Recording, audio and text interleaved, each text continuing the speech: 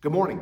Thank you for choosing to join us this Tuesday morning for day 2 of our week-long look at Psalm number 90. It's a joy to be with you today. I hope you enjoyed yesterday's reflection or were able to read this in written form or listen to the podcast or reflect upon Psalm 90 in some way, shape, or form. But this week we're going to be looking deeper at Psalm 90. So I want to read the psalm to you this morning and listen to what it's saying, and then we're going to talk about today what's called the world behind the text.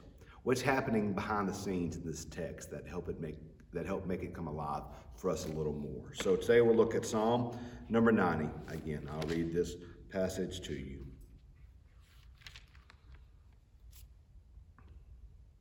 By the way, it starts off, here's your spoiler for today.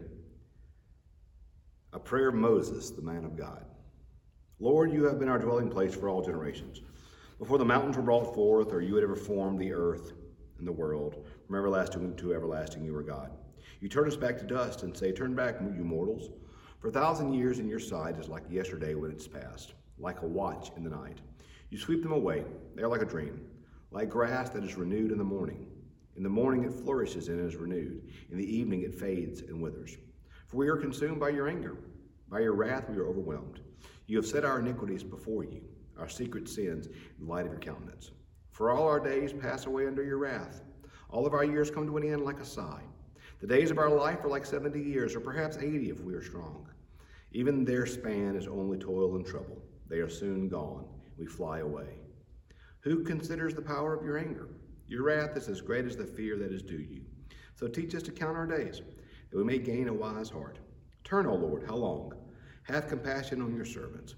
Satisfy us in the morning with your steadfast love, that we may rejoice and be glad in all of our days. Make us glad as many days as you have afflicted us. In many years we have seen evil. Let your work be manifest to your servants, your glorious power to their children. Let the favor of the Lord our God be upon us, and prosper for us the work of our hands. O prosper the work of our hands. The spoiler I wanted to share with you was the first line of this. A prayer of Moses, the man of God. That's not actually part of the psalm. That's a description. Many of the psalms have in front of them a description of who wrote it or what it's about. But this is a psalm of Moses. And that is so interesting because there aren't many psalms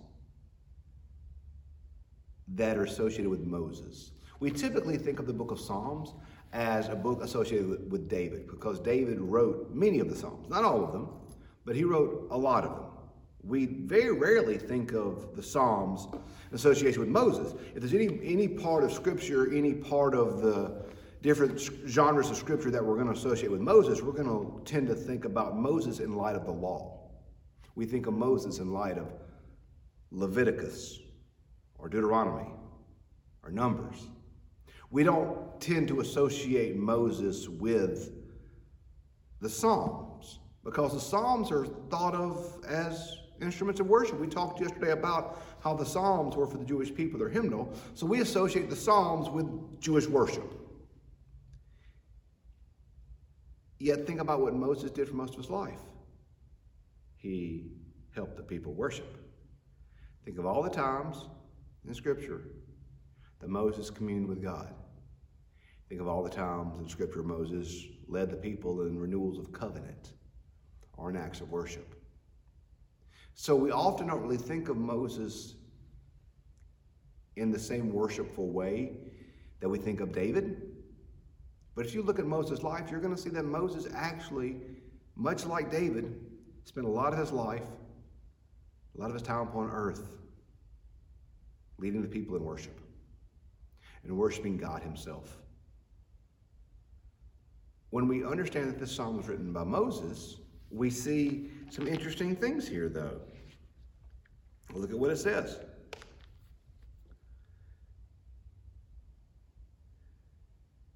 You sweep them away like a dream, like the grass that is renewed in the morning. We were consumed by your anger. Think of all the times the Israelites saw God's judgment in the Exodus. You have set our iniquities before you, for our days pass away. The life of our years are like 70 years. Who considers the power of your anger?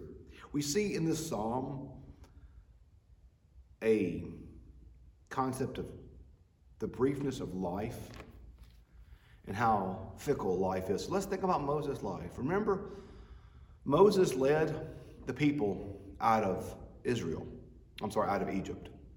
And then you see that as they came very close to entering the promised land, and they rebelled against God and would not obey and would not follow.